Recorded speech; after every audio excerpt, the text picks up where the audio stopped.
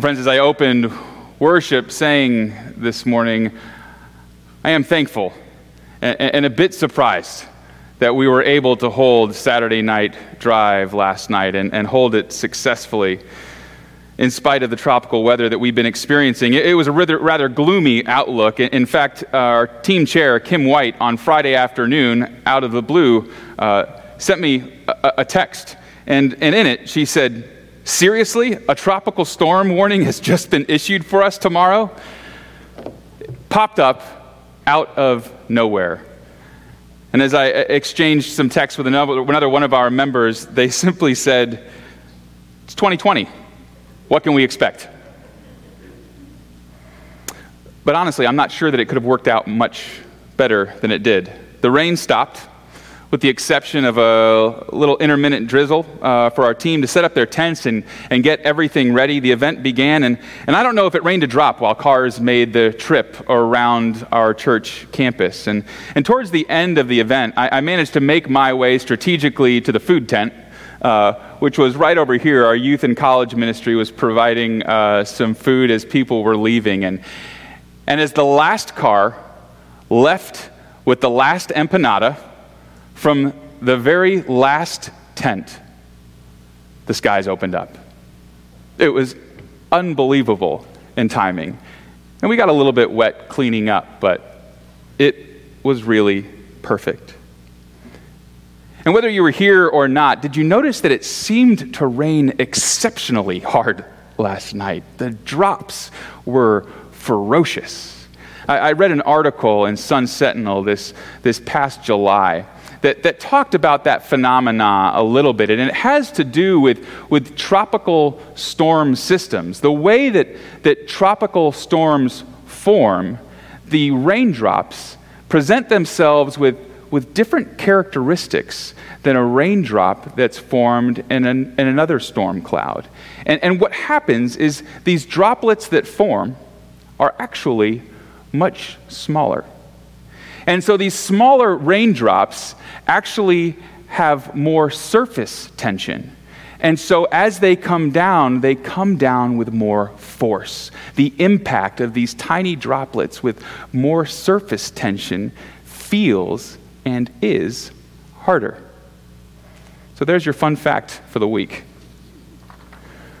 Our text this morning comes from the Revised Common Lectionary as the gospel reading. I invite you to turn in your Bible that you've brought from home or to open up the church app to the Gospel of Matthew. And you'll find it in Matthew chapter 18, verses 21 through 35. Then Peter came and said to him, "Lord, if another member of the church sins against me, how often should I forgive?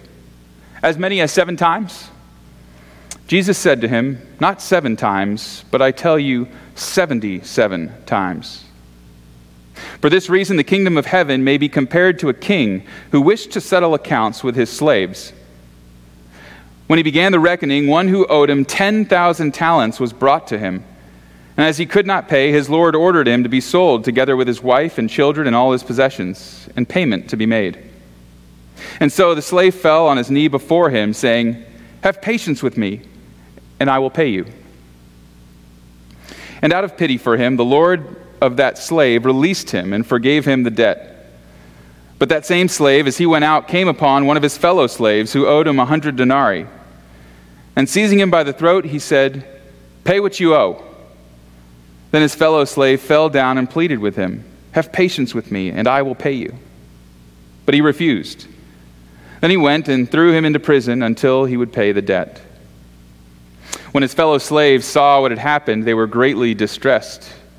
And they went and reported to their lord all that had taken place. Then his lord summoned him and said to him, 'You wicked slave, I forgave you all that debt because you pleaded with me. Should you not have had mercy on your fellow slave as I had mercy on you?' And in anger, his lord handed him over to be tortured until he would pay his entire debt. So my heavenly Father will also do to every one of you if you do not forgive your brother or sister from your heart." Friends, this is the word of the Lord. Thanks be to God. Our text this morning invites us to consider three things. First, that forgiveness is easy and comfortable to talk about until we have to do it. Second, that there are real consequences for not forgiving. And that the kingdom of God is antithetical to common culture. I believe our texts invites us to consider three things. First, that forgiveness is easy and comfortable to talk about until we have to do it. That there are real consequences for not forgiving, and that the kingdom of God is antithetical to common culture. First, forgiveness is easy and comfortable to talk about until we have to do it. You know, this parable in many ways presents as very straightforward in contrast to many of Jesus' parables. We have a king or a ruler that wishes to settle his accounts. And he finds that one of his slaves or servants, likely an administrator, to be honest with you, in this culture, the word for slave would have been used synonymously with respect to those who worked for the ruler, for the despot, for the king. And this person owed the king a huge sum of money. It says here 10,000 talents. Now, one talent would have been equivalent to approximately 15 to 20 years worth of wages. One talent. So, for comparison, the U.S. Census Bureau listed that the average American yearly income in 2018 was just over $33,000. So if you multiply that by 15 and then again by 10,000, you arrive at just a shade under $5 billion. He owed him a lot. The point is, the debt was big. Now, the king initially orders the man to be sold along with his wife and children and possessions to pay the debt, and the man begs for mercy. And he does it saying this, he says, "Have patience with me, and I will pay you everything." And he's forgiven. And then on his way out, this same man runs into another subject of the king, someone who owes him 100 denarii. Now, for comparison here, 1 denarii was worth about a day's wages for a laborer. And so he owed about 100 days of wages, less than 1/3 of 1 year of work, or 1 talent. The point being, it was much, much, much less than the debt the other one had owed. And so this servant here, he begs for mercy. He begs for mercy, saying, not coincidentally, virtually the same thing, "Have patience with me, and I will pay you." And yet this man is thrown in jail. And on the surface here, this seems like an easy example to follow. Forgive. On the surface, I believe we get it. We're supposed to forgive. And yet I don't think we have to go very far to find examples in our own lives where we fail miserably. Just this past Friday was the 19th anniversary of the September 11th attacks on the World Trade Center and the Pentagon, a day where there were nearly 3,000 deaths, not just a national tragedy, a global tragedy.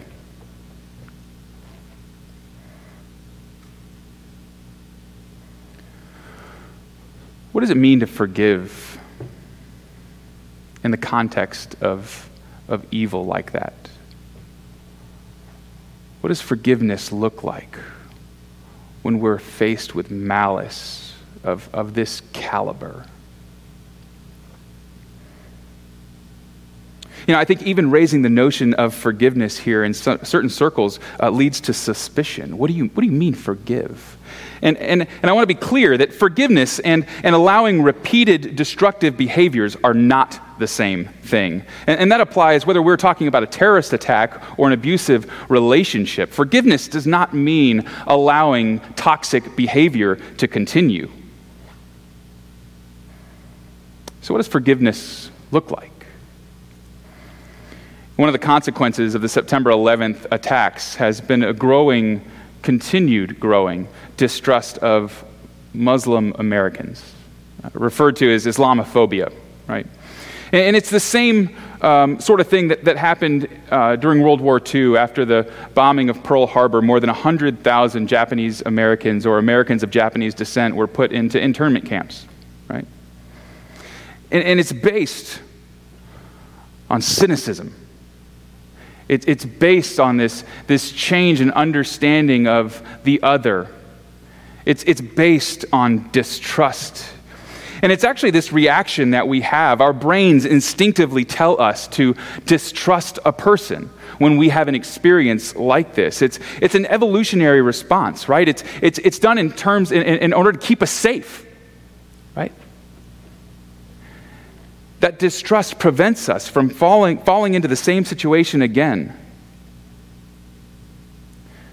But in the long term,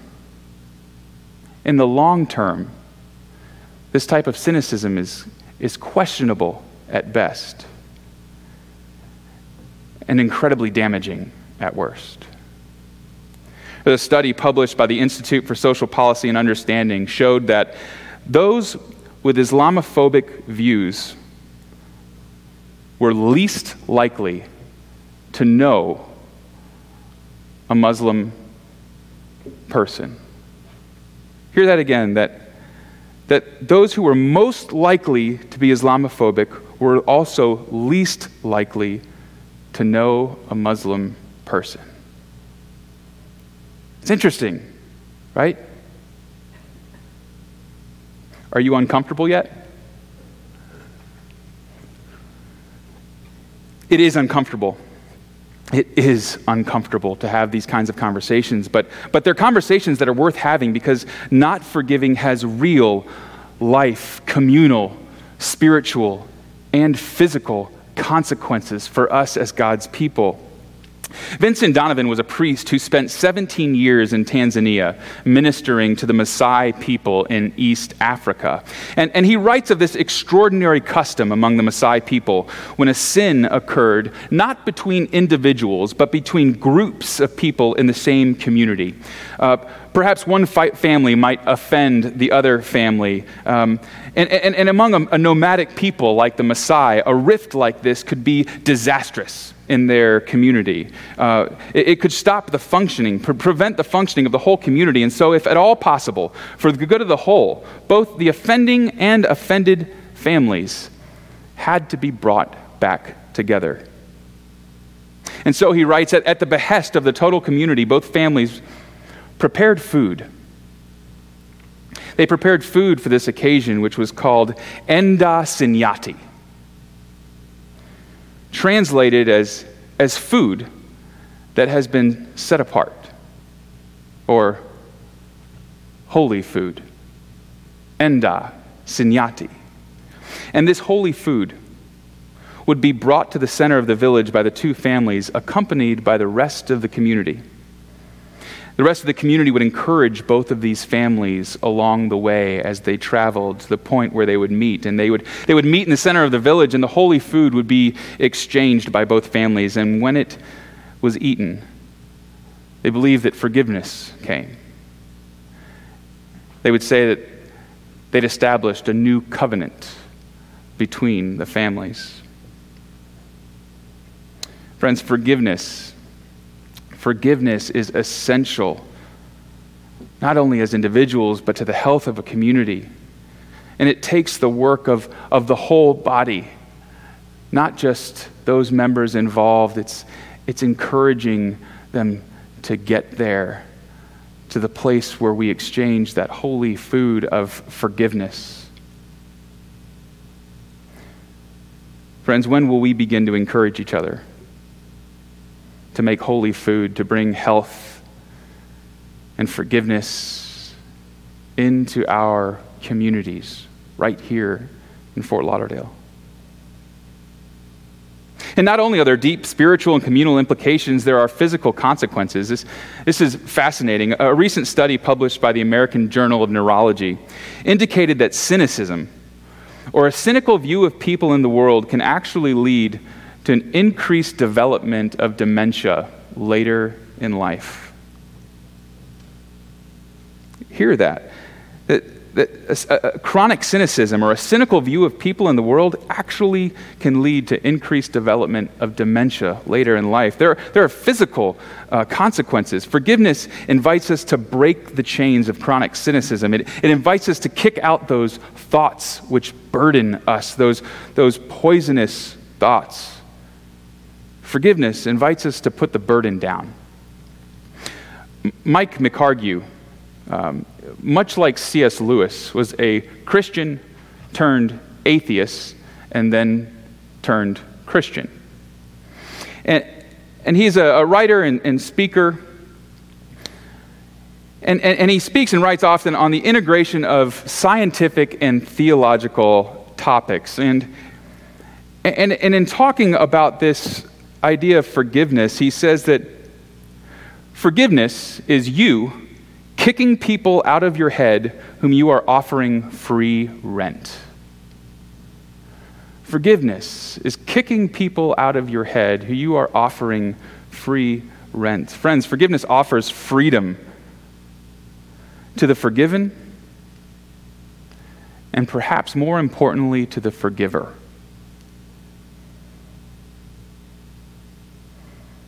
And how is that? How is it that we're wired that way? Friends, I believe it's because the kingdom of God is antithetical to common culture. That discomfort we feel as we have these kinds of conversations, that squirmy feeling, that I hope he doesn't bring that up feeling. I believe it's evidence that we're on the right track. I'll show you what I mean.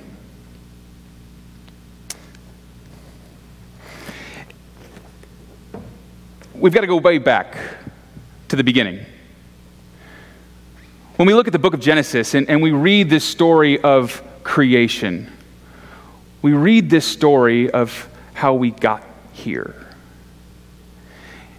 You see, in Genesis chapter 1, we learn these rich and deep truths about who God has created us to be and what this world was created for.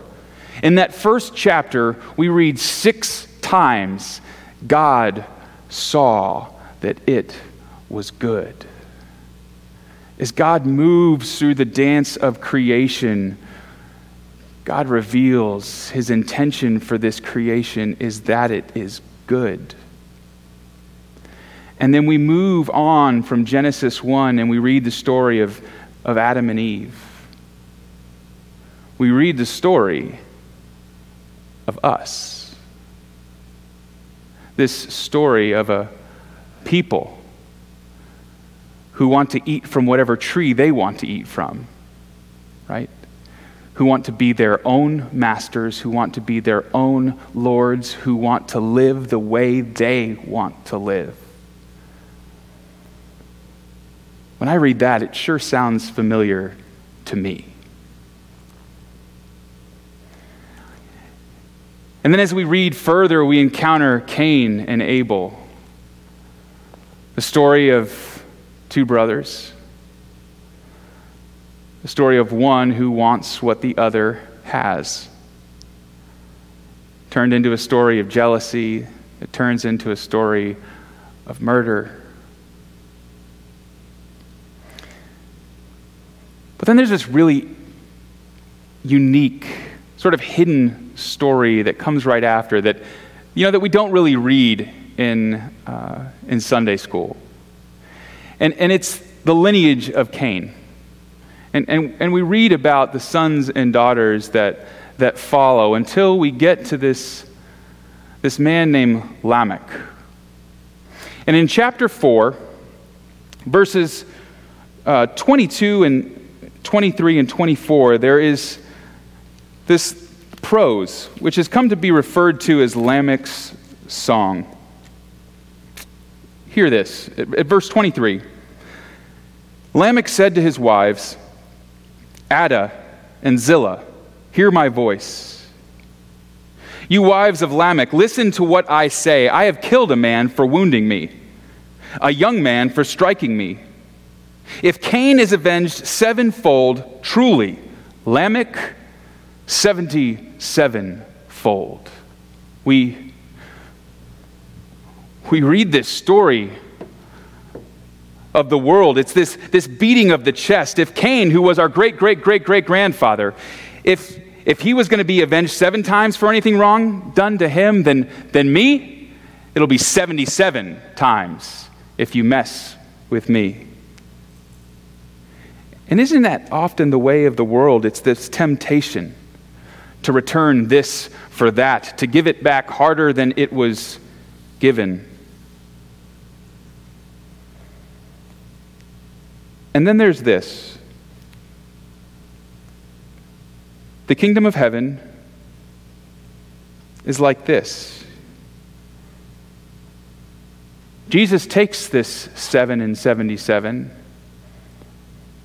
and he turns it on its head, saying that the kingdom of God is antithetical to what you've come to understand about how the world works.